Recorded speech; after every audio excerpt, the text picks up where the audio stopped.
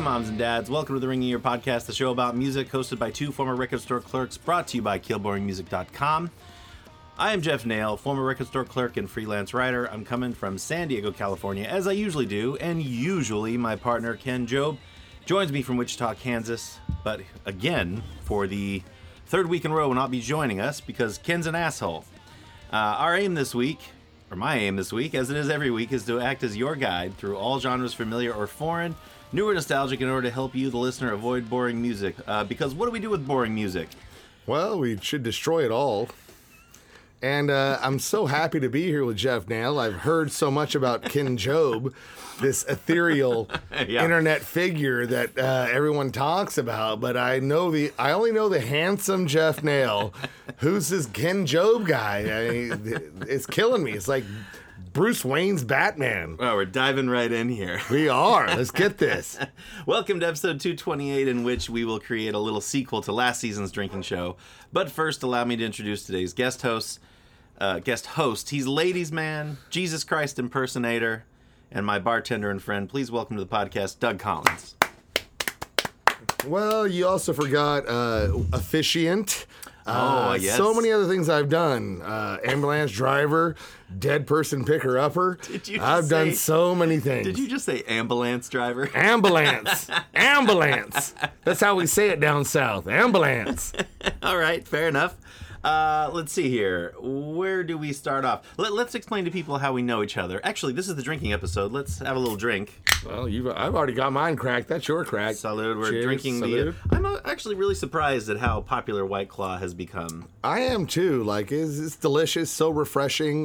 This episode should be sponsored by White Claw. It really should. It really should. I know you from, and I don't know if you want to name the establishment or if you'd rather not. Of course, yes. Offshore Tavern here in San Diego, California, 2253 Morena Boulevard. One of the best bars in town. If you get near this area, you should come down and say hello. In a way, I think I like it there because it is San Diego and yet it's not. It's both. It is both. It reminds me of a lot of bars that I went to in my hometown a little bit. Not, I mean, no offense to the offshore, but because we're talking about Victorville here. But, you know, it's not pretentious. We shouldn't talk about Victorville.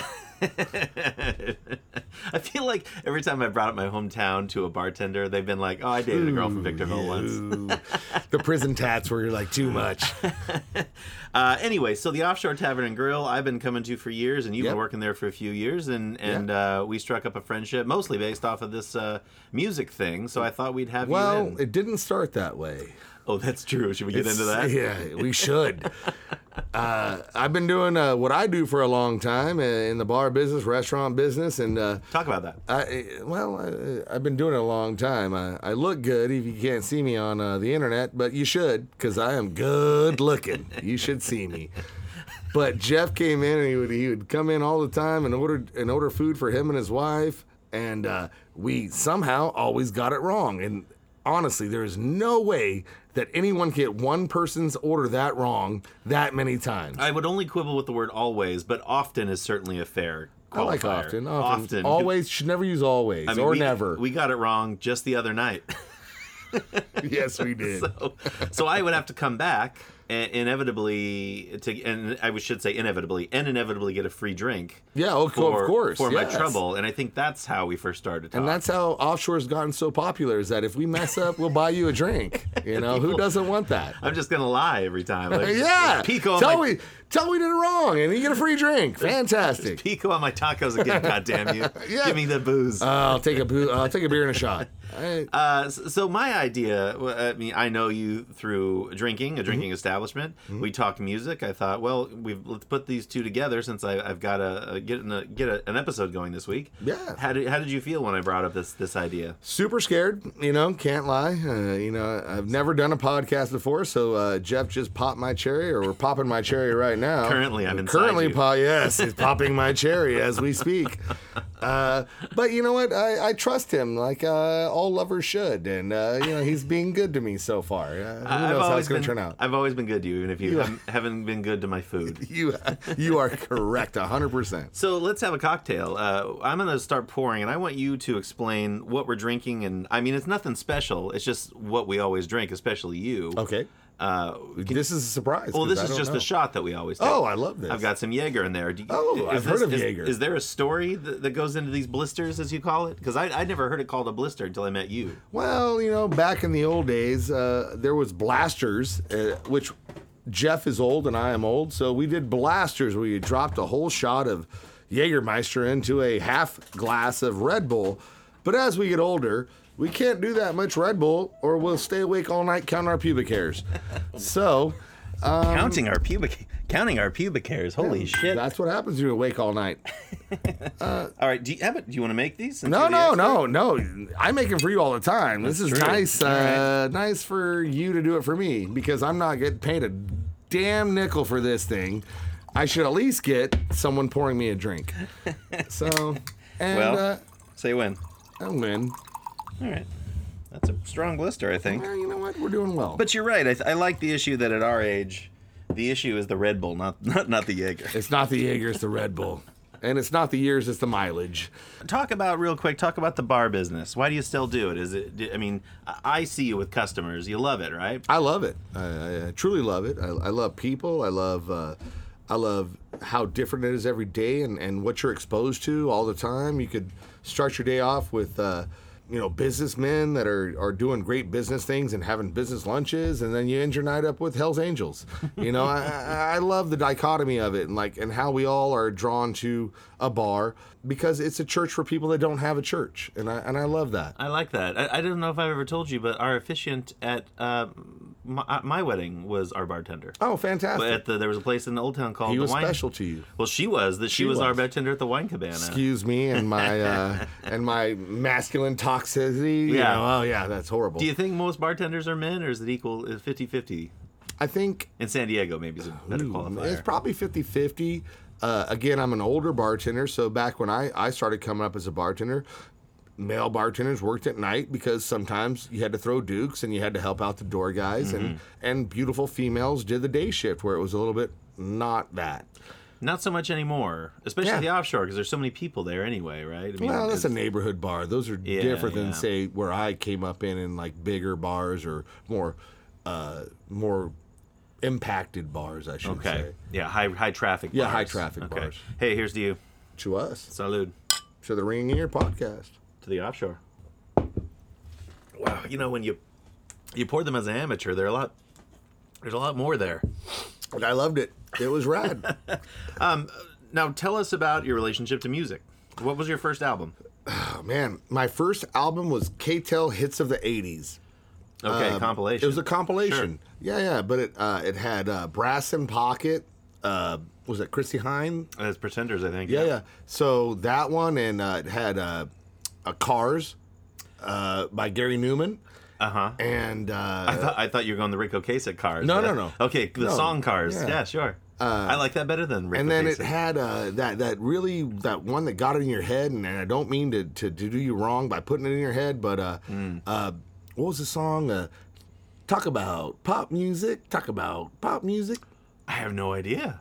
Oh my God, it's a horrible song. Oh, no. Don't listen to it. I don't know if we should even look it up then. I'm sure listeners would know once they hear you. Don't listen to it because it's horrible. It was like a cross, like new wave disco kind of thing back in '81. They were trying to bridge it, and horrible on both sides of that coin. They tried that a lot, I think.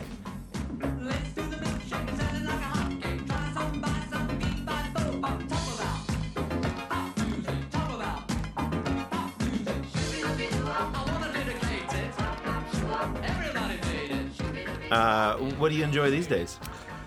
I'm all over the board, honestly. But as we get older, we get more set in our ways, and we start listening to music when we were younger. If I hear something that's new and it catches my ear, I'll listen to it. But I don't go searching out new music like we used to when we were younger. We always wanted to be the guy that knew the new music, that had the new music, and now it's just kind of like you kind of live in the nostalgia of the music you loved when you were growing up. There was a currency back when we were young to knowing your Sure. shit. You know? Yeah. I remember that. It's funny. I didn't get bullied, and I got bullied in elementary or junior high. You're a big man. Were you not big back then? I was not a confrontational guy. I'm still not. Yeah, you're a pacifist. But I got bullied in high school intellectually for not knowing, I don't know, porno for pyros or something. Right when they were big or something. It was. I got a lot of shit for I don't know, having a Bad Religion T-shirt after they had sold out or whatever. So there was a lot of that going on in my school. Well, see, you're cooler than I am because I don't know what Bad Religion is. You don't know the band Bad Religion? I know who they are, but I don't know their music. Okay. Well, I'm not Social D was about as deep as I got into that kind of genre. Sure. Yeah, I don't think anyone would take anything away from Social D, especially the early stuff. Are your listening habits mostly at work? No, I mean, we're a neighborhood bar, so I'm exposed to mostly radio friendly stuff from the late 70s, 80s, 90s, 2000s. So you're never exposed to anything new, but it's not my listening habits per se. But I'm kind of all over the board. I like reggae, I like rock, I like classic rock, I like country. And I never thought I'd say that, but I do like some country. We might touch on country today. Okay, I like that. Is it sort of like FM radio? Because I kind of, as a customer, I kind of feel like most bars, you basically hear the same shit. It's either brand new or really fucking old. I think that music is truly forgotten about by whoever the operator is, the owner or the managers or whatever. It's an afterthought. It's an afterthought, and maybe not even an afterthought. It's like they only hear it when it's bad. So if more people paid attention to what they played, it would create such a better environment for the patrons. I agree. Yeah, and that's my biggest gripe about jukeboxes is that you are taking one of maybe your most important aspects of your ambiance and giving it away to people that may have no knowledge of music or just I can't tell you how many times I've walked into a bar and I'm having a decent time and all of a sudden I hear 7 Metallica songs in a row. There is etiquette, I think. I believe in etiquette, yes. And then it's largely no one understands that. Unwritten and unknown, I think. That even at the offshore, I'll run in, because you know me, I like playing songs when I'm down there. But you are very good about judging the environment and going, hey, I'm not going to go way up here or go way outside of someone's knowledge or ears on this. I'm not going to play techno in the middle of the day. I'm not going to play death metal at lunchtime. Oh, if only. But you don't do it because you understand. Yeah, well, I think when you put a song on a jukebox, you have an audience. Yeah. And when you have an audience, you have a responsibility to a certain degree. It's 100% a small degree, but I think it's still yours. Or you can be an asshole and just go, hey, this is what I want to hear, and I'm going to subject everyone to my musical masturbation. Yes. And I'm just going to masturbate for you for 35 minutes with a bunch of stuff that nobody in here wants to hear. And people will leave your building. If the music goes bad, they'll leave. You should never play any same band more than one times in a row. That's a good call. You got to break it up. That's at least true, yeah. Yeah, if you're a huge Sublime fan, then play your Sublime, but then hit a couple other things that keep other people interested, just like any DJ would do or any band would do. Play one for you, then play 2 for the crowd. Well, let's get into what we call currents.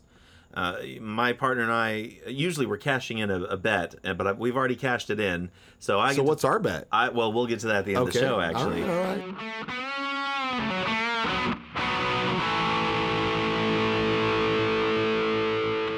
Let's get into currents first. What is currently tickling your dick in terms of what you listen to? You know what? I don't listen to a lot of radio right now because, again, as I get older, I'm just not super interested. So I have to be someone has to shove it down my throat.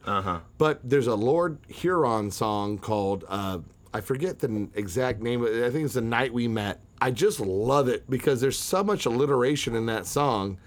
And I'm a huge lyric guy, and Jeff and I get in this argument all the time about music versus lyrics. Yeah. I believe you have to meld them. I know great songs that are good musically, but they have horrible lyrics, and that's okay. And I know great songs that have great lyrics, but musically they suck. So I like when they meld together and create this great thing that is greater than the sum of the parts. So, I would agree. I actually agree with you. I think lyrics are frosting. I don't even think I don't think they're frosting, man. Great lyrics. I mean, it's great when they're great, but you don't need it. Well, then we can delve into Dylan. Like, some of his songs were horrible, but his lyrics were so good. Yeah. It made the song better. He did win the Pulitzer for writing, so yeah. Oh my God. He's America's poet, for sure. Yeah, he is. But like, that's the thing, is that like, they don't have to come together, but they should come together. And the great songs, they do come together. Ideally, yeah. With Lord Huron, do they come together? I believe so. It's a very lilting, haunting song. So it kind of was almost one of my choices for sad drinking songs for the terms of this podcast. But he has this alliteration in the middle of it. It's like, I had all of you, some of you, most of you, then none of you. And I loved that. I just loved how he like took that of, I had all of you, because when you get together with someone, you have all of them because you're so into each other. And then they either one of you creeps away, and then you have most of them, and then you have some of them, and then you have none of them. And I just loved how he said that. It was such a beautiful line. Not to ride along with you. I had all and then most of you, some and now none of you. Taking me back to the night we met. I don't know what I'm supposed to do, haunted by the ghost of you. Oh, take me back to the night we met. Now, the funny thing about this is a little sentimental ditty, and I'd call this beautiful. It's a very pretty composition. Yeah. Yeah. But I wasn't really paying attention to the lyrics. All I kept thinking was, man, this is being played at weddings, which is kind of good and kind of bad. It's horrible because this song is all about, can you take me back to the night we met so I cannot meet you? But people misconstrue the stuff all the time due to the tone. The music, maybe the package, the nice, beautiful package on the outside, which like makes you think it's wonderful. Yeah. But to me, the lyrics, when you open that package up and see what's inside, oh my God, it was such beautiful like wrapping, and the bows were wonderful. But then when you like rip it open and see what's inside that with the lyrics, it just, oh my God, that gift like took my breath away. I wish our listeners could see you right now, gesticulating. He's like, every syllable involved Doug like digging into this imaginary present and holding his arms aloft when it was open. You were so passionate about this stuff. I love it. I'm a passionate man. What do you know about Lord Huron? Anything? I know nothing about him at all. Not one thing. I don't even know if it's a guy or a girl or anything. I have no idea. I know it's a man who is at the center of it. I looked him up briefly, but I didn't really get into it. And they're a Los Angeles band. I know that. Oh, wow. Which surprised me, actually. I know I said this thing about the wedding, but this is haunting. It's super haunting. And like, if anyone plays at their wedding, they are so off base. So off base. Do not pick this for your wedding song. And if you do, you are in for a world of heartache. I mean, because really. You're picking the worst song ever. He's basically saying, I wish I could go back in time. Yeah. And I would not change anything about my life, except I would go back in time and go to the night I met you and not meet you. Like, how? Like, wow.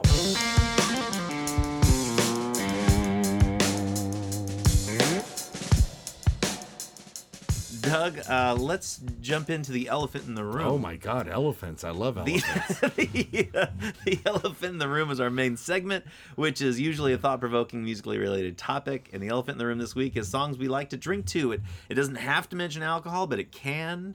It can be anything personal or universal. It doesn't matter. How difficult was this for you to choose three songs? This has been one of the hardest things for me to do, like, honestly, because I love drinking. I enjoy it. It makes me happy. Man, it's so much fun. Tell me more about how you love drinking, and I'll pour you another drink. I love drinking. Dean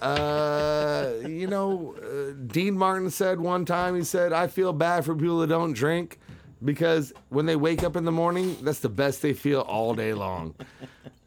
I'm aware of that quote. I enjoy drinking. But as far as elephants in the room? Let's just talk about drinking songs. Oh, drinking songs. Jeff tasked me to pick 3 songs to talk about on his podcast, and Again, I'm not a musician. I don't claim to be one. I don't claim to know anything no one else does. But you do. I love music. You're full of shit right now. We talk about music all the time. I know, but I'm not a musician. I don't know music. I just love music. Well, you're around music all the time, you know, I've whether been you realize around it or music not. for my entire life. You know what I want you to do real quick? Tell the story about the music videos that was shot in your condo. Oh no, my apartment. Your apartment, okay. Hell. Here, drink this, and then We're doing a shot of Jaeger Blister. Uh-huh. Did you have anything to drink before you came over tonight? Oh yeah. Yeah. Oh Okay. yeah. I had to get goosed up before I got here. This is terrifying. Like you Why? don't understand. You do it. I don't do this. Well, I'm gonna edit the shit out of this. You're gonna sound good. Oh, well, I mean, maybe. But, I mean, just, like, having to talk to people and, like, I don't know how you do it personally. Like...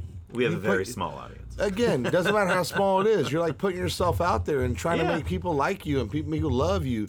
I can do mine at my bar where I work at. Mm-hmm. It's easy for me because I can see you and I can understand if you like me or don't like me or this or that, and I can adjust how I talk on the fly. I can adjust that. When you put it out, either on a record or in concert or on the interweb or however you do it, and you put it out there and you want people to love you, because you do, and you know you do, Jeff, and Ken does too. I'd like to do a good job. Yeah, you want people to love you for what you're giving out, because you're putting effort into this. You're giving it out there. You're giving of yourself. I feel like this is how you approach bartending, though, to be honest. Exactly, but at least I can see the people. Yes, I can see who I'm dealing with. Yeah. You know, and you cannot. So you have to trust that what you have to say is beautiful. That you hope that resonates with them. Or at least I get not my shitty. interaction immediately. Yeah. You don't even know until you get that little comment at the end of whenever you send it out. Uh-huh. That's a different thing. Our audience That's hard. I'm glad to say our audience is very supportive. That's great. Yeah. But you don't know until you do it. It's true. And so I know I get mine immediately. I get my satisfaction immediately. You have to wait and hope. I'll tell you what, I want to get that story out of you, but let's dive into some music first. Okay. Do you want to go first or last? Oh, man. I believe that I should go first because you have a surprise, I guess. Well, it's not a big surprise. I actually think we might have some overlap. Is the only surprise. Well, then I can change it up. I studied for this one. Let's dig into your number 3. My number 3? Right. Oh, we're going to start from the bottom. Exactly. Oh, man. Gimme Shelter. Gimme Shelter is your number 3. My number 3. Tell me why. By the Rolling Stones. Tell you what, you want to start a nice discussion, if not fight in a bar? Say, Gimme Shelter is the greatest rock and roll song ever written. But I feel like people feel like they should agree. No, they'll come up with all kinds of other stuff. Well, I mean, I feel they'll pick their favorite song or this or this. It's not even my favorite Stone song. That's what's so funny about this. But it is the greatest rock and roll song ever written. And so if you're talking about drinking songs and you want to keep the bar alive, like we talked about earlier about how not musically masturbating and get everyone involved, that is a song that just gets people up. It like brings the level up. It's no, I mean, it is my favorite Stone song. Not mine. I know. What is your favorite Stone song? Sympathy for the Devil, probably. Okay. That's the Bossa Nova beat. So Sure. I think this song is absolutely remarkable. The first time I heard it, and I actually knew what it was, it blew my mind. I think it was in college, and it. The thing I like about it, one of the many things I like about it, is that it was released in 1969, and it doesn't necessarily sound like the 60s. It could be sounds anywhere. Separate to me, to be honest. That's great art. It's off of Let It Bleed. Are you familiar with that record? Nah, we talked about this all the time. I'm not an album guy. I'm a singles guy.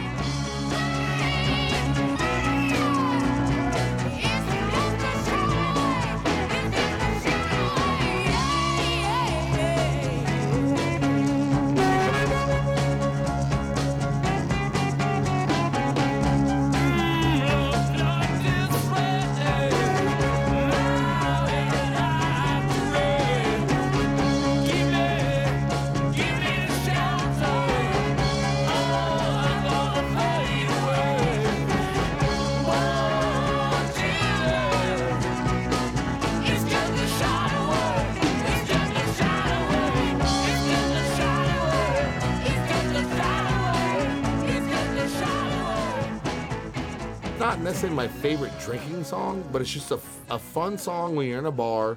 You can like say, hey, us here together sharing this experience, what do you guys think the greatest rock and roll song is? And then play it, and everyone will love the song, but it sparks conversation. It does. Which is what you should do in a bar. You should like be there to like be a part of what you're doing and like and meet new people and have new ideas and like, and you know what, you want to come with your idea of the greatest rock and roll song? We can have a conversation about that.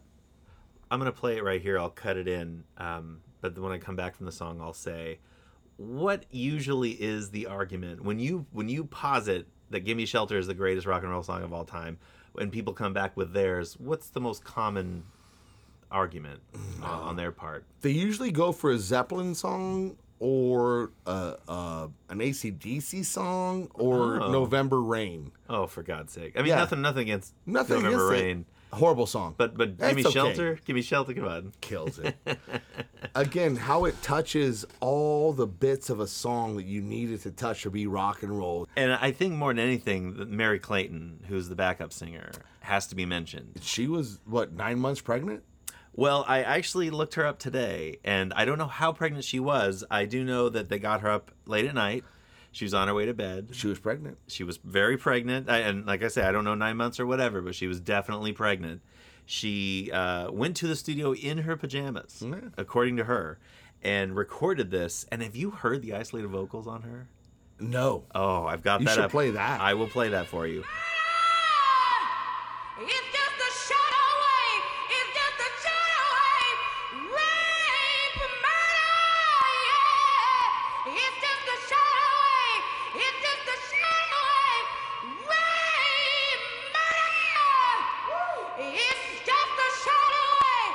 It's just a shadow wave. Yeah. So she was summoned pregnant from bed around midnight by the producer, Jack Nietzsche. Clayton made her recording with just a few takes, then returned home to bed. She later miscarried. Oh, no. Can you believe that? God, no. That's so fucked up. And That's like an extra layer of darkness to this song. I mean, for all we know, she belted it out and she sacrificed her baby for this song. And then on top of that, how horrible that is, and it's the most horrible thing that a female can ever go through. I would say that's probably true. She has to hear that song all the time, and it reminds her of that time. There's so much humanity there, and that song, I don't know if I don't want to overstate this, but I feel like half the song is Mary Clayton. I really do. I think that song, I don't know if it's got the legs that it does with her. I think it does. Someone, again, no disrespect to her. Sure. Because she, killed it, and when she broke in that, it broke my heart. And that's the whole song is heartbreak, and that was just part of it. Because I think that when Mick said "woo," he understood the whole song's about heartbreak, and then she broke in her vocal, and it just made it like magic. The thing about the Stones, I don't think that people realize. Maybe they do. Maybe I'm selling them short. But, when people have the argument the Beatles or the Stones, it doesn't compare. I mean, sure, you can like one over the other, but they're not the same kind of fruit.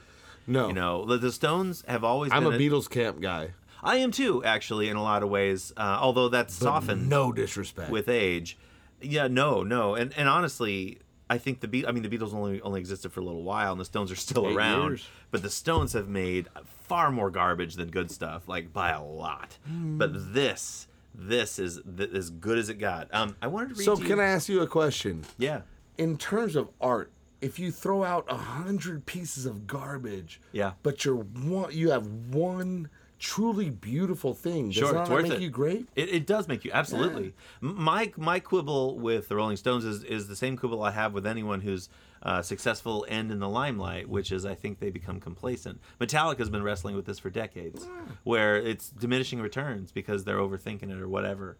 And the Stones, I think, are underthinking it. I think they hardly ever put out a record, but I don't think they work very hard on it when they do. They don't care anymore. No, I mean, why would they? They're they're 70. No, cuss all you want. They're 70. Well, I mean, 75. I don't think they put out a record since I was a very small child. I've been to a few Stones concerts. When Keith Richards has his song that he does, everyone goes to the bathroom, and then you come back when the good stuff happens. That's a different conversation, though, because I'm sure they're great live. I have always always miss Oh. that. Have you have seen them? 3 times. Oh wow, okay.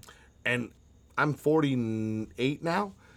I've seen them, and like the guy who's 60, 70 years old, I'm tired watching Mick Jagger and Keith Richards do their stuff, and they're killing it for 3 hours straight. It is remarkable that people significantly older than both of us, like Springsteen, constantly amazes me. I'm like, what is it about Scientology or whatever the hell you've got going on, man? That's your sacred cow. So let's not even go down this all right. Springsteen road. Well, I just wanted to mention that this song was He's a sacred cow. Like, he's those you should like, but you know what? Whatever. you He's got don't a like- couple songs. you don't like The Boss? He's got like 3 songs. Oh, this is controversial. I think I like The Boss pretty well.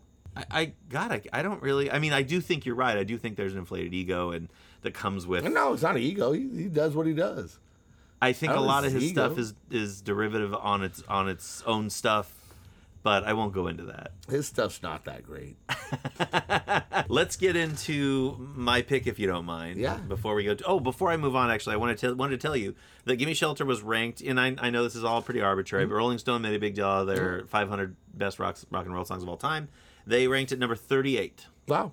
And Marcus Grayles, the celebrated critic from the 60s, said of this is the Stones have never done anything better than Gimme Shelter. And this was in 1969. I agree. I think that still stands. Yeah, I agree. Because it crammed Vietnam, nuclear threats, drug addiction, infidelity. Did you know that Keith wrote the opening progression after discovering that Mick was having an affair with Mrs. Keith? I did not know that. I didn't know that either. No. Isn't that crazy? No. So not a great drinking song, unless, like me, you relate to it drinking at the offshore and arguing with Doug. And I don't mean I'm arguing with you about the conclusion. We're arguing together. You and I are arguing against everyone else. Yeah.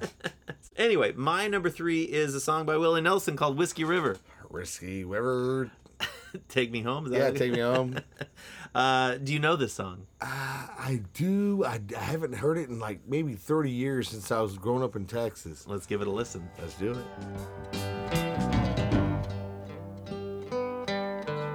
I'm drowning in a whiskey river, bathing my memoried mind in the wetness of its soul, feeling the amber current flowing from my mind and leaving the heart you left so cold. Whiskey River, take my mind.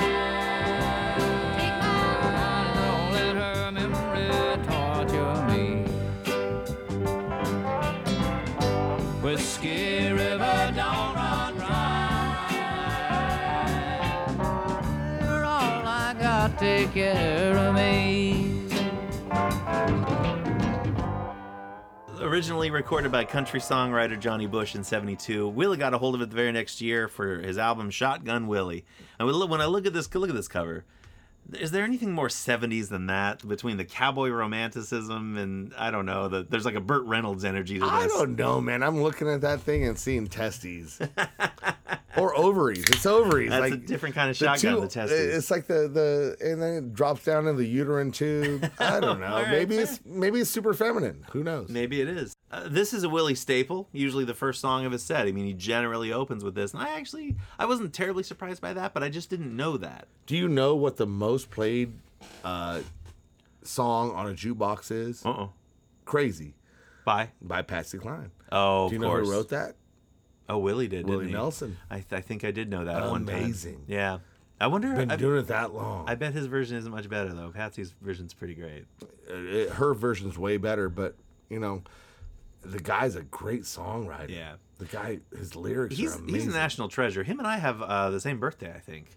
Of course you do. Shotgun Willie. The thing that blows me away. This came out in 1973. Why is this yours? Why is this my Yeah. pick?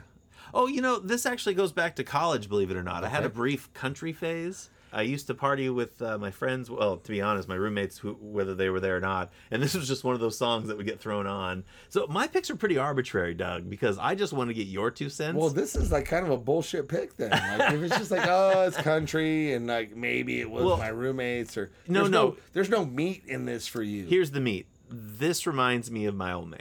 Okay. This isn't Then so much there we go. my drinking. You know my dad. I've met your old man. Yeah. He's a good man. He's probably going to listen to this episode. He's a good man. Because he knows both of us. He's a good man. I actually should have asked him. I should have called him today and asked him what he thought. I know he likes Willie. I just don't know if he loves Willie, you know. Yeah, but he would probably give him some banjo stuff that would have been great. There's just something about this song in particular that just sounds like my childhood at my dad's house. Wow. And it's funny because I wasn't drinking, but he was. And you hate country. I don't hate country. I hate a lot of the top 40 country now. Yeah. I have a hard time with the pop. popular stuff. It is not. Yeah, It's been pop since Garth Brooks. It has been. Yeah, calling it country It's is the 90s. very disingenuous. Yeah. Anyway, let's not get into that. The thing I Okay. wanted to ask you though is, this came out in '73. I wasn't even born yet. How old were you in '73? 2.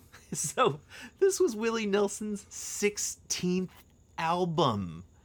What the hell? And he'd been writing hits for other people before then. I mean, I know he's old. I didn't think he was that old. Yeah. 16 records. Holy shit. Oh, yeah. So anyway, Willie had moved to Austin, had kind of taken part in the whole hippie music scene there. He met Jerry Wexler, and the rest was history. He became Atlantic Records' first. He was the big in outlaw country. Yeah. Was Willie Nelson. This song is commonly referred to as the starting point, Okay. the patient zero of outlaw country. I was born in '71. My dad was in the military. He was an army recruiter. And you're just from Texas. Bakersfield, right? This is a Texas time when Oh, I lived okay. in Texas. I was born in Corpus Christi, Texas, and my father was stationed in Austin after I was born at the Air Force Base down in Corpus Christi. He was a recruiter after 4 tours of Vietnam. Mm-hmm. But Willie always had a 4th of July picnic bash. Yeah. I don't remember it because I was too young, but my father took me to those things back in the early 70s. So Willie might have been your first concert. My first concert was the Village People. Oh, that's right. I did know that. Did I ever tell you what mine was? Ricky Nelson. I mean, I didn't buy tickets to that. I was 5 years old. I mean, my first concert was Napalm Death. That's a different story. Wow. Very different than Ricky Nelson. How you doing on drink, by the way? I'm good. Okay. He was Atlantic Records' first country artist. Like I said, an early artifact of outlaw country. Shotgun Willie refers to the nickname Nelson received after his daughter Susie warned him of the domestic abuse suffered by her sister Lana. Nelson drove to Lana's house where he fought with her husband and threatened to shoot him with his shotgun. You should. And that is how that nickname stuck for at least a like time. You're not going to hear that too often. I don't think. Shotgun Willie. I mean, all you need to know is he's Willie these days. You know. Doug, what is your number 2?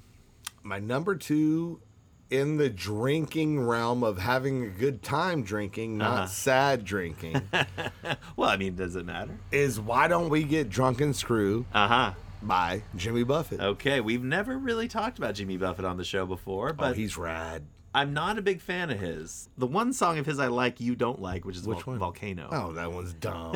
So dumb. But talk about this song. Again, Why Don't We Get Drunk and Screw is just like a throwaway song. It's like, hey, we're sitting at the bar, and we're drinking, and we're trying to have a good time, and maybe there's a good-looking girl, maybe there's not. Why don't we just get drunk and screw? Like, who doesn't want that? So you like the approach? It's honesty. I mean, what are we talking here? Yeah. Why don't we get drunk and screw? I just bought a water bed, it's filled up for me and you. They say you are a snub queen, honey, I don't think that's true. So why don't we get drunk and screw? Pick it, Coral Reefers, here we go.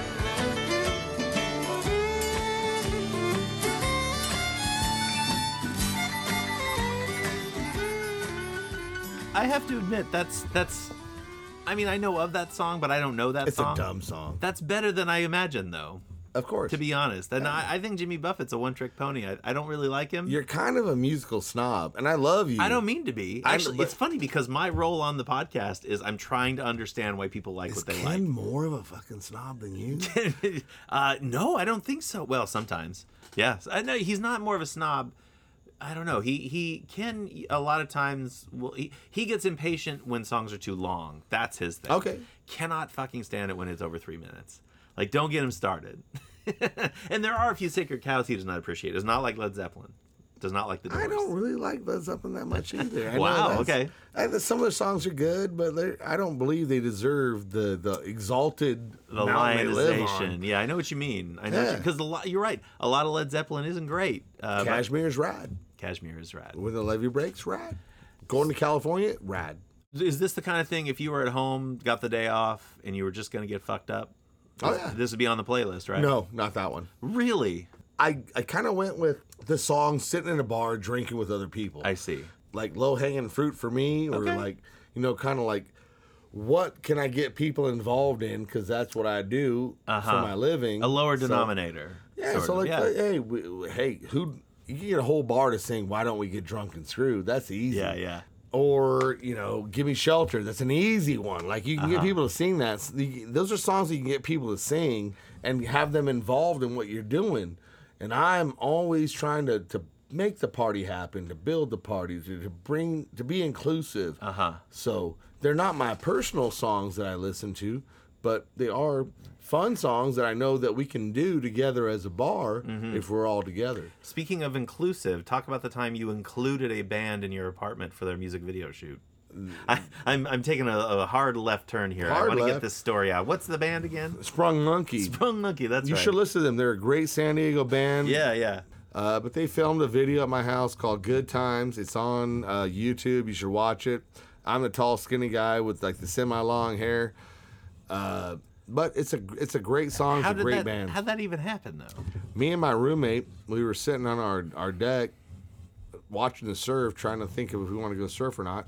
So we were sitting there, and the director of the video came in and said, hey, do you mind if we film a video at your house? We're like, yeah. So they were already shooting on the beach and whatnot. No, they were looking. He was scouting They were locations. scouting, okay. We didn't know who it was. He goes, how much to rent your place for the day? And we're like, man, we don't want any money.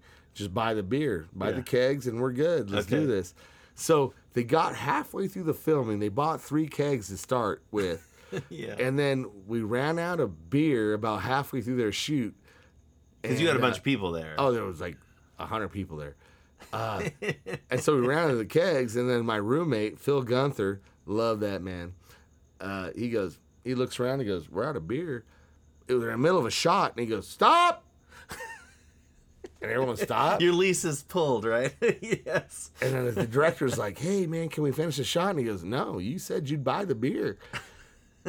And he made them stop production until they went to Palm Liquor and got another keg of beer. And the keg started flowing, and Phil goes, go! It was rad. And this is Mission Beach, Pacific PB? Beach, 2 doors north of Lahaina's. Jimmy Buffett. Do you have anything else you want to add to that? I heard he's not as islandy as he puts out. Oh, he's a super good businessman. He's like Mr. New York City, right? I'm sure he's got Key West in him, but I'm sure he ran drugs. I'm sure he's done a lot of things, but now he has a casino in Las Vegas. He's got does? resorts. Yeah. I didn't know. Good God, man. The guy That's turned his crazy. stuff into the greatest thing. But if you, you're 40 now, 41? 42. 42 now.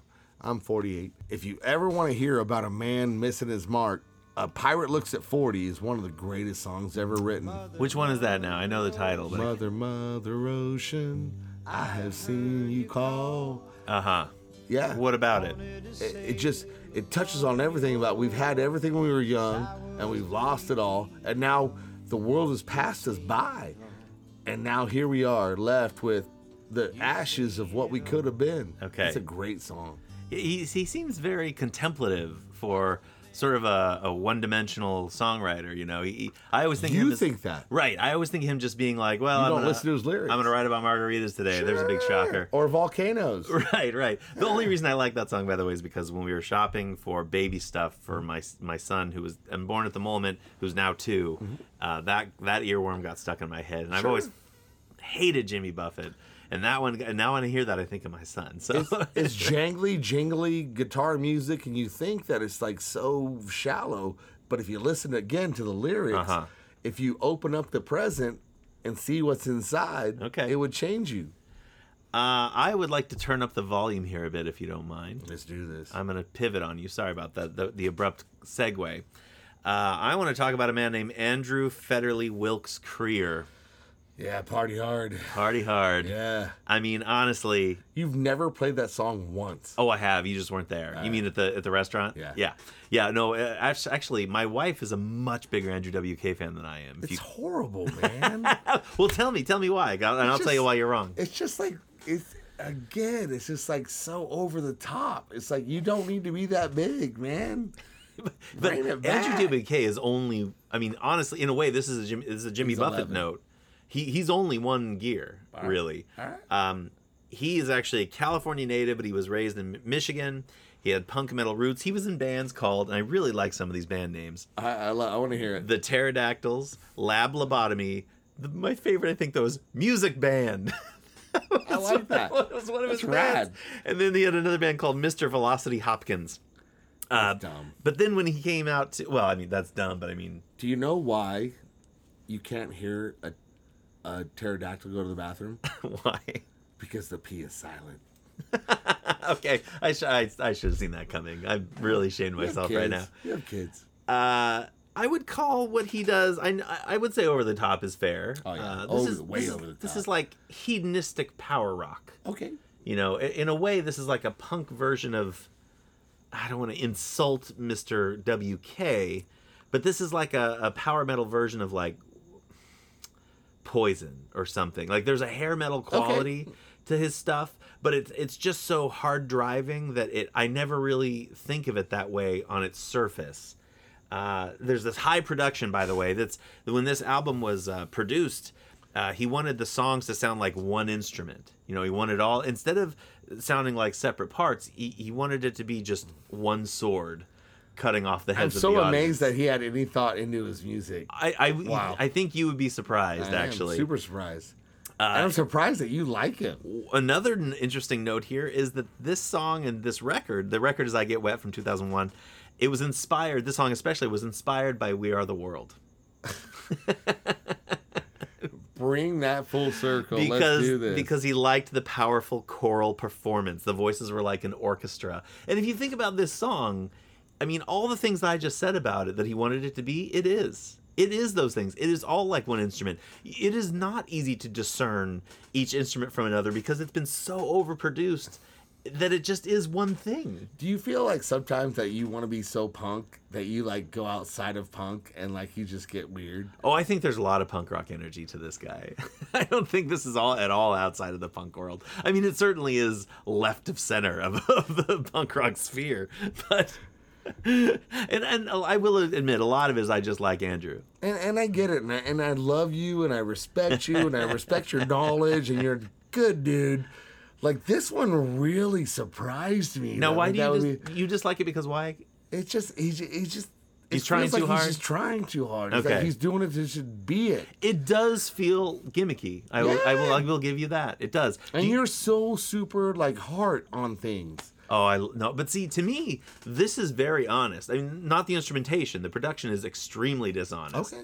But the man, the persona, actually, there has been some controversy about him being not who he says he is. But that aside, I feel like it's so simple in its message. It's like so dumb, it's smart almost. You know? I look at you trying to go, okay, No. hey man, it's not for me. I get it. Falco. You're like trying to be something, and yeah, whatever. Well, and if you think about this within the context of 2001, in a way, this is a really, if you're not digging Stained, this is a really good antidote to that crybaby stuff. my God. Right? Aaron Lewis. I know you love Aaron Lewis. I know. But if you're not into Aaron Lewis and all his mopey I hated shit, Stained, but I loved Aaron Lewis. but if you're in 2001 and you're not digging all the sad sack shit, Andrew WK is the antidote you need. You got Backstreet And Boys. I- you got all oh, kinds no. of stuff. Maybe you do that. You got all kinds of popcorn out there. That's interesting. So do you regard Andrew as popcorn? Yeah. I think that's actually a fair critique. Yeah. Because he's not, you're right, there's not a depth at all. No. But I mean, and with drinking songs, I mean, if you want to get a party started, Sure.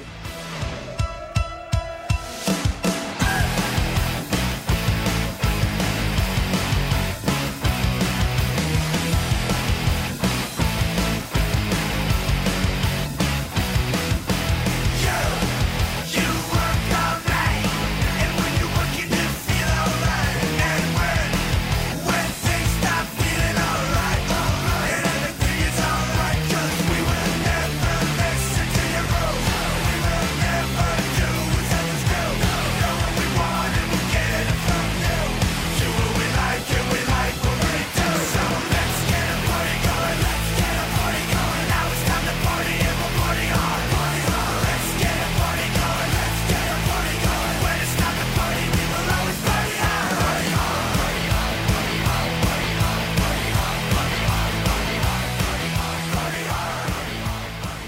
I do want to say though that there is a lot of me that laughs when I listen to this. Sure. Like there's a song on this record called "She Is Beautiful," and you look at the track list and you're like, oh, did he do a ballad? No, it's the same thing. Yeah. And it's like, she is beautiful. She is beautiful. It's Party anthem. It's so funny. It's the same. I mean, to be honest, if I were in a cover band, I'd want to play this. I have 16 guys in garages could play that better than that. Oh, I don't know about that, but the production value is very high.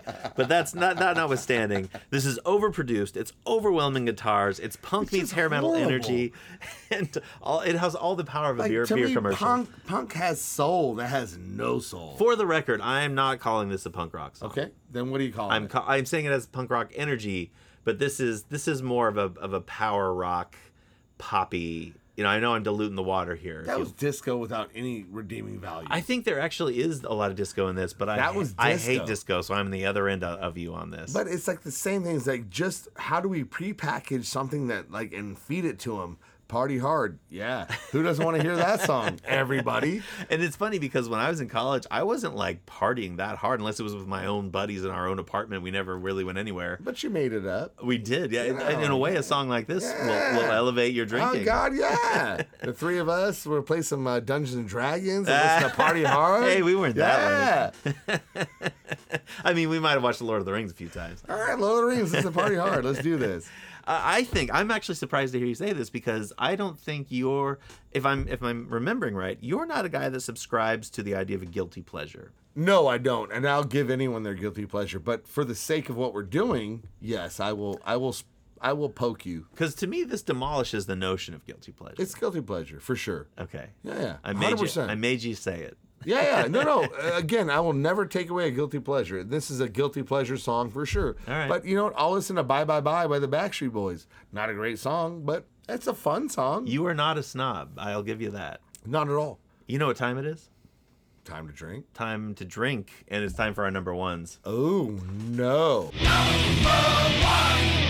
Doug, we've come to a part in the show where we're feeling it. We've had a few drinks. Yeah. You had a few drinks on your way How over can here. you have a show about drinking songs That's without what I'm drinking? saying. But you've got to drive home, so I don't want to go too overboard. But do you want another shot? I don't have to drive home because that would be illegal. Of course, you'll get an Uber. I meant I will get an Uber from here if you want to have a shot. Okay, I think then. that he's challenging me to because he's home. well, I don't want you to slur too much into my microphone. Is all.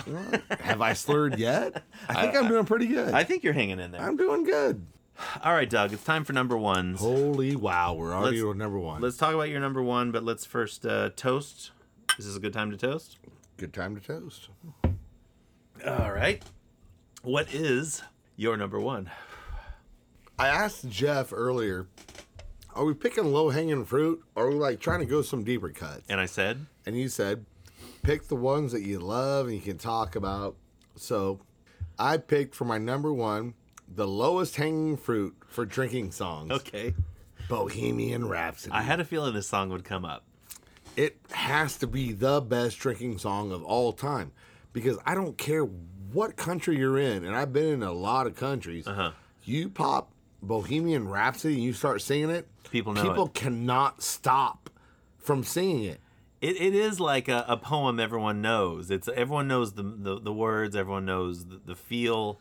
You don't even need to know English, I don't think. It sort of translates. I've been doesn't in it? Thailand and they've sang this song, and they don't speak English. Yeah. But they know they can mimic the words or Sure, whatever. sure. But Yeah, you play sure. Bohemian Rhapsody any bar in the world, people all of a sudden rise up and have a union. It's really a phenomenon, even before the whole movie happened. The Wayne's World. Yeah. Not even before Wayne's World. Oh, you mean before Wayne's World? Before Wayne's World, I was before gonna go. the biography of Freddie Mercury. You have an issue with that movie, by the way, Bohemian Rhapsody, right? Do you want to talk about that? Well, I mean, we don't have to talk about it, but I will say that I felt that it was disingenuous to the LBGTQ.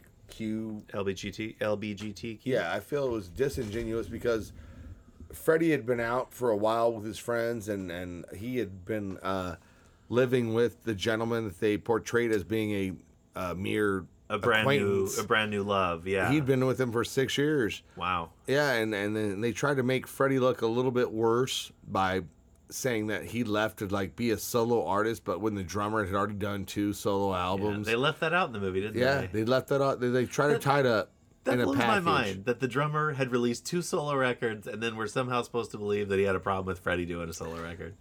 I think Queen was a quintessential band, one of the greatest bands of all rock and roll time. I really do believe in them.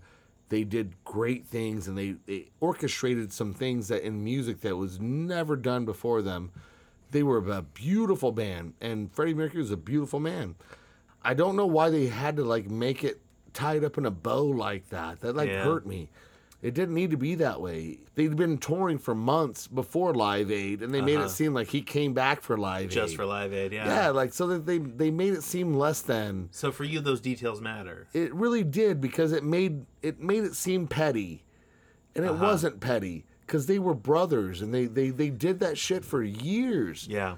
And they created something when what they were offering nobody wanted to hear, but somehow they became up, and they became maybe one of the greatest rock bands of all time. And to lessen it by saying it was so contrived and it was a petty argument between the band that did this. You have a personal connection with this band, it sounds like. Not a personal one. I just mean... I don't know them. You know, emotionally speaking. I mean, Well- have you been listening to them your whole life? No, I love the songs that I love. I don't love every one of their songs, but they have so many great songs. And my mother was a lesbian, and in the 80s, being gay was horrible. It was a death sentence. It was like you were horrible. I remember the first time I ever heard of a gay person, it wasn't even... They didn't even mention it. It was Mr. Belvedere talking about AIDS. And I think my parents had to explain to me that the gay community had something to do with it. And I was like, wait. The what? Like the idea that they were talking about a disease before they would even talk about gay people. Yeah. I think that says something. Oh, man, yeah. I mean, it was horrible. And like how we cannot accept each other as human beings still blows my mind. What effect on a bar does a song like this have? Because I think you're picking this in a lot of ways because... I guess you've already spoken to this some. It's universal appeal. Oh my God, yes. This is not an exclusive. This is an inclusive song. I will say on record that "Gimme Shelter" is the greatest rock and roll song ever written. But "Gimme Shelter" is maybe the greatest song you mean ever Bohemian written. Rhapsody? Oh yeah, Yeah. Bohemian Rhapsody is probably the greatest song written in the past 100 years. It is the most universally loved song, and you could be anywhere with anyone and you play that song, you instantly are with each other, and no one can help but sing that song. And I dare you Together. I dare you to hear Bohemian Rhapsody and not sing at least part of that song. I dare you to not.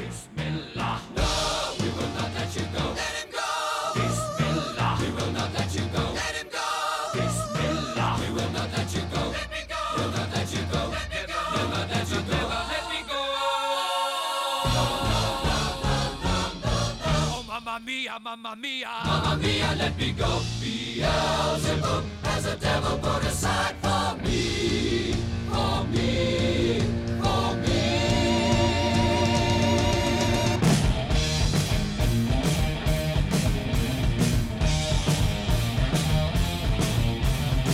So you think you can stop me and spit my eyes? So you were saying while we were listening to it that someone drove Freddie Mercury to sing a certain way? No. Freddie Mercury drove the band to sing those songs. To sing it all, yeah. Yeah.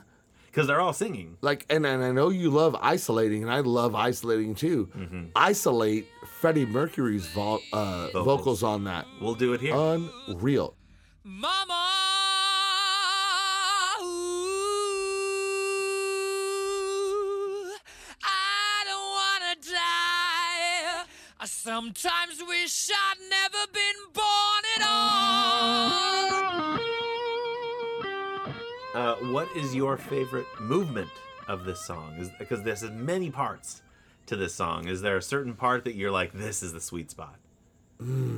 That's hard because I love the build up, and like you have to it's hard to tear that apart because you have the build up that makes all the big stuff happen. And probably my favorite is like, so you think you can stop me and spit in my eye. Oh, yes. Yeah. So you think you could leave me and love me to die. Leave you to die. Yeah. Oh, yeah. no. Yeah. Oh, no, baby. Can't do this to me, baby. You're right. That's him just saying, you are judging me. You are trying to make me less than. But no, I will not be dragged down into your stuff. I'm going to rise above all this. I'm going to be strong. A song like this could easily get bloated. It is bloated. I'm sure there's people. It is bloated. I don't think it is. It is. And here's why. It is so well arranged. It is so decisively produced, and certainly it's a long song. Sorry, Jovi, long. but I think every note counts. I really do. And if you're bloated, not every note counts. There's fat to cut. I don't think there's any fat on this. You know how many people wrote that song? One. Do you know how many people produced that song? I'm guessing one. One. Freddie Mercury. Is Freddie Mercury your favorite rock artist of No, all time? not at all. Really? But that song is magical. Well, I'm so glad you brought that up because you love to bring it up, and I'd like to get it on the record. Right. And we're actually going to cut it off early here because my number one is your number three. I was going to talk about Gimme Shelter at the end, but you usurped me, you bastard. I thought you'd have like at least a pocket number three. Well, you have to remember we've already done this episode to a certain degree. Although our songs last season were the songs all mentioned drinking, like they were about drinking, so it was a little different this time. But honestly, Gimme Shelter is number one. Totally works for me because I do most of my drinking at your bar, so it kind of fits. There's other songs though, and like you have such a big head. I know you know better songs. Well, like I said, this was merely an excuse to get you on the microphone. Well, shit. Then So- I'm happy to be here.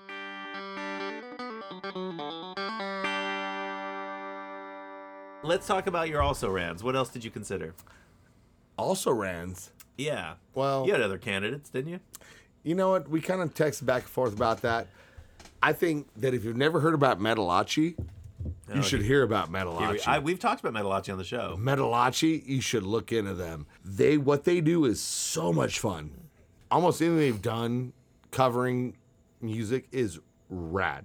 It is funny to think of Metalachi as, they're a cover band. They're a cover band. They are. Yeah. They seem like so much more than that, but they are. If you're talking about in the vein of what we're talking about in a bar, how awesome is it to introduce someone to something they already know, but it's so much fun. In a and then with the different way. mariachi thing, but it's also kind of metalish, and it's rad peanut butter and chocolate kind of Reese's thing. I think it does. happens. I think it does work well because a lot of the stuff they cover is classic rock.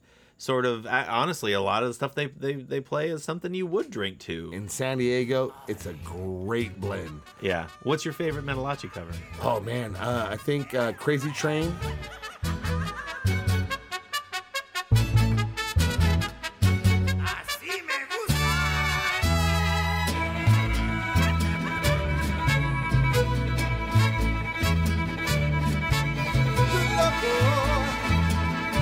But that's how it goes. Not many people leaving us follows.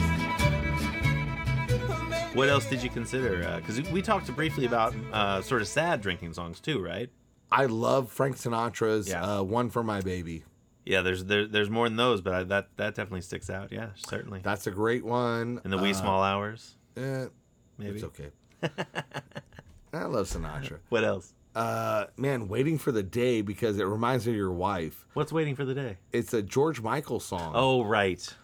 But it's all about like how you fucked up in a relationship, but also the female or the other partner person, yeah. fucked up in that. And it's like all about like, I get it that I did wrong. I did wrong with you, but you also did wrong with me. Can we just not just say, hey, we did wrong together and be okay with that? Do you have any And- experience with that, Doug? Oh my God, yeah. I know you Yes. do. Yes. Yeah, but you think about the one that got away. I think about all of them that got away. Yeah. You know, like some of them got away for the right reasons, some of them because I was just bad. You were bad. Yeah. Okay. Oh my God. Yes. How about you? What do you mean, the ones that got away? Do you have ones that got away? No. I only have ones that I'm glad are gone, I think. Yeah. The only girl I ever dated that wasn't a complete disaster was a girl I dated right out of high school. Her first name was Taryn. But, I mean, honestly, it's been a string of dysfunction until I met my wife. Yeah. It really has. She's so good to you. She is. Yeah. Shout out to Casey. I don't know if I told you, Casey did this week's episode. I wanna hear We did that the music of Marvel. Well, she should have done Waiting for That Day. I'm sure she knows that song. She should. It's a great song. I didn't have a lot of also rans. I just had a Jawbreaker song called Kiss the Bottle, and shout out to listener Robbie. Lucero also covered that song. I don't suppose you know Jawbreaker, do you? No. Oh, you know what? I actually posted. I asked listeners for their suggestions, and I got a few. Our friend Tavis, who's been on the show a number of times now, he says pretty much any Tom Waits song, but the Piano Has Been Drinking is the most on the nose. I would agree with that. Tom Waits really goes well. He's rad. With drinking. Tavis also mentioned Murder City Devils. There's a song called Rum to Whiskey. I don't know that. I know the band. I don't know the song. Kevin chimed in and said, better question, what music doesn't pair well with getting drunk? And I was going to ask you. Oh, all kinds. Like what? ABBA. You don't think so? I mean, I don't really like ABBA. Maybe ABBA can. I don't know. If you got to be drunk for ABBA to make it happen. And then Brandon chimed in and said, good drunk, listening to records, dancing, talking music, having a good time. For these times, I like upbeat stuff. Conducive to dancing helps. Always good if you know the lyrics. Old soul. I totally agree that everything he mentions here, good with drinking. Otis Redding, Sam and Dave, Oingo Boingo. Led Zeppelin to a lesser degree, I think, for me. Black Sabbath. I mean, honestly, I don't think Black Sabbath is any better or worse drunk. The Cramps is definitely better drunk. Yeah, way better. And then he says songs about drinking like Gin and Juice, which Snoop Dogg, I've never talked about this in the podcast, but Snoop Dogg is a very overrated artist. I get so sick of Snoop Dogg. I'm like, I know people love him and I get it, but his music, not great. Gin and Juice, I get why people like that. I just don't. It's fun when you do it like acoustic. Yeah, all the covers that have been done. Yeah, that's fun. He mentioned Have a Drink on Me, which is AC/DC, and Cold Gin. I don't know Cold Gin, do you? I don't know if that one either. Let's look it up. I will say that if you listen to anything from the 90s into the 2000s, everything's in minor chords. So if you do it acoustically, it's all really sad shit. Yeah. Oh, by the way, Cold Gin is a Kiss song, so I categorically reject. Beth is rad. I reject that on its face, Brandon. Are you a Kiss hater? I hate Kiss. Have you heard Beth? Yeah, I've heard Beth. Beth is rad. No, it is not. Beth is rad. I will take Detroit Rock City over Beth easily. And then, don't get me wrong, there's some Kiss songs I don't mind. Yeah, sure. But overall, Beth is rad. not good stuff. You really like Beth, I huh? love Beth. Wow. I will play Wrath. By the way, Brandon is not done with us. Brandon is our most dedicated listener, where he really likes breaking it down. He also said, bad drunk, drinking to forgets, etc. I'm sure we've all done it. Open that bottle of whiskey, put on Portishead. Do you have feelings on I love Portishead. You do? Oh, Portishead's rad. That surprises me. I'm so glad to hear Nobody it. loves me. Portishead's rad. He mentions Blackheart Procession, Tinder Sticks. Holy shit. He also mentions the Swans. Blackheart Procession, I think, is San Diego. Oh, really? I didn't know that. I think it's a San Diego band. Do you know Swans? No. I don't know. Swans are not a good drinking. Brandon, you're gonna have to do this when you write in for your debrief on this episode. I do not understand how the Swans are good when you're drunk, because that would just freak me the fuck out. And then he said, anytime drunk. Some music is universally enjoyable, and I really want to throw this at you because I think you're gonna have a problem with one of these. Brandon says Tom Waits, Murder City Devils, and you always give me shit because I always bring up Nick Cave. Nick Cave, come on now. How much more pretentious can you be? Nick Cave. You think it's pretentious? Oh, yeah, I like Nick Cave. I'm cool. Wow. Which is funny because I think Nick Cave's, like 60. I know, like Nick Cave is like what every music store clerk says. I love Nick Cave. Well, that might it be makes true. him cool. Can you name a Nick Cave song that you No, like? because they're all bad. Oh no! All right, it's time to get to our wager. Pick an artist, preferably one we've talked about, not Nick Cave, because I don't know if you can name one. Can you name an artist that we could? What we're gonna do is we're gonna go to Spotify after we wager. You and I try to figure out what their most popular song is on Spotify, not objectively, just on Spotify right now. Can you pick an artist you think you know? That we've talked about? Preferably, but any artist, really. Jimmy Buffett. Okay. Okay. What is the wager? The wager is one of us will assign the other an album. Okay. But We have to shake on You're that. the guest. And we just shake. We're shaking. We choked on that? what is the most popular? Margaritaville. I guess I'll say A Pirate Looks at 40. Okay. It's one of his best songs. It's a bet. All right, so let's go to And we have to Jimmy- listen to Beth before I leave. Okay. I love that song. Jimmy Buffett. His number one song is It's 5 O'Clock Somewhere. So do we both lose? Nope. The number 2 song is Margaritaville, and I completely forgot about Cheeseburger in Paradise. That would have been a good pick. But wow. A Pirate Looks at 40 is all the way down at number 9. I would believe that A Pirate Looks at 40 is 9, but I would not believe that Margaritaville is second. Yeah, And me either. Yeah, I would not believe that. But it is, so you get to assign me an album. Ooh. So if you'd like to think it over, I will start my closing ceremonies.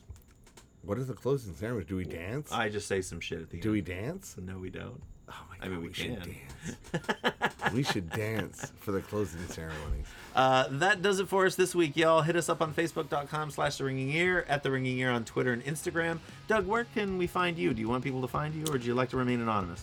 You can find me at Offshore Tavern at 2253 Marina Boulevard in San Diego, California, 92110. Do you want anyone to find you online? I don't know how to do that. It's Facebook. I'm Facebook. Doug Collins. Okay. Please hit the subscribe button, y'all, and don't forget to give us a rating and review. Next week, Joby should be back, and we're going to do hit songs that we hate. Can you name a hit song that you hate, Doug? Oh, yeah. You Give Love a Bad Name. You hate Bon Jovi. You know what? We actually. I don't hate Bon Jovi. You hate that song. I hate that song. We actually It's a hit mentioned song. we actually mentioned Bon Jovi on our very first episode, I think. It was Good Songs by Bad Artists. What album am I listening to, my friend? Matchbox 20's first album. Oh, you bastard. That is diabolical. Because we've had this conversation. You love them, and I do. say they're middle-of-the-road garbage. Sure. And which album? Their first album. The one with the leather Yeah. helmet guy on the Yeah. front. All right. Hang Well, is a great song. which one? Hang. Hang. Hang. I'm going to try not to hang myself. Next week, you can find us doing Hits We Hate. You can find everything, reviews, photos, links to our Spotify playlist, including this episode at killbornmusic.com. That's killbornmusic.com, your ally in the crusade against boring music. Please visit eatsleepcatapult.bandcamp.com to buy our opening theme. This is Jeff reminding you, as always, to fight the good fight, reject the rudimentary, slay the simple, murder the mundane, kill the boring, and by God, Doug, Be sure to keep your ears ringing. There's cuts running deep, yeah, it's stuck in my head. Those words that you told me, those things that you did.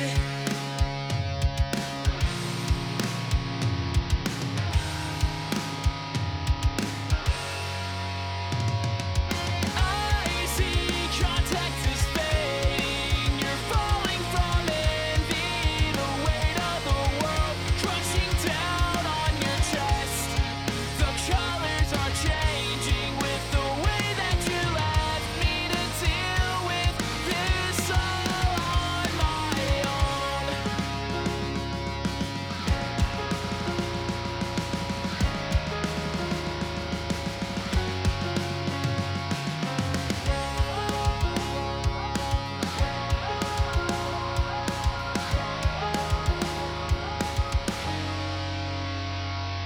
I see contact is fading. You're falling from envy. The weight of the world crushing down on your chest.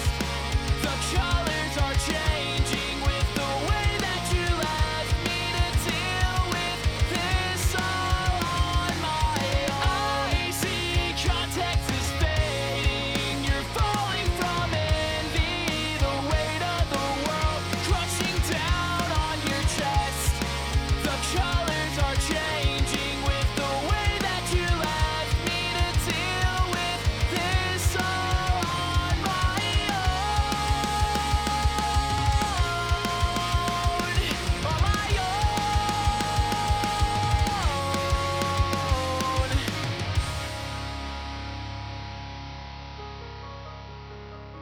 You know what, folks out there? I believe the children are our future.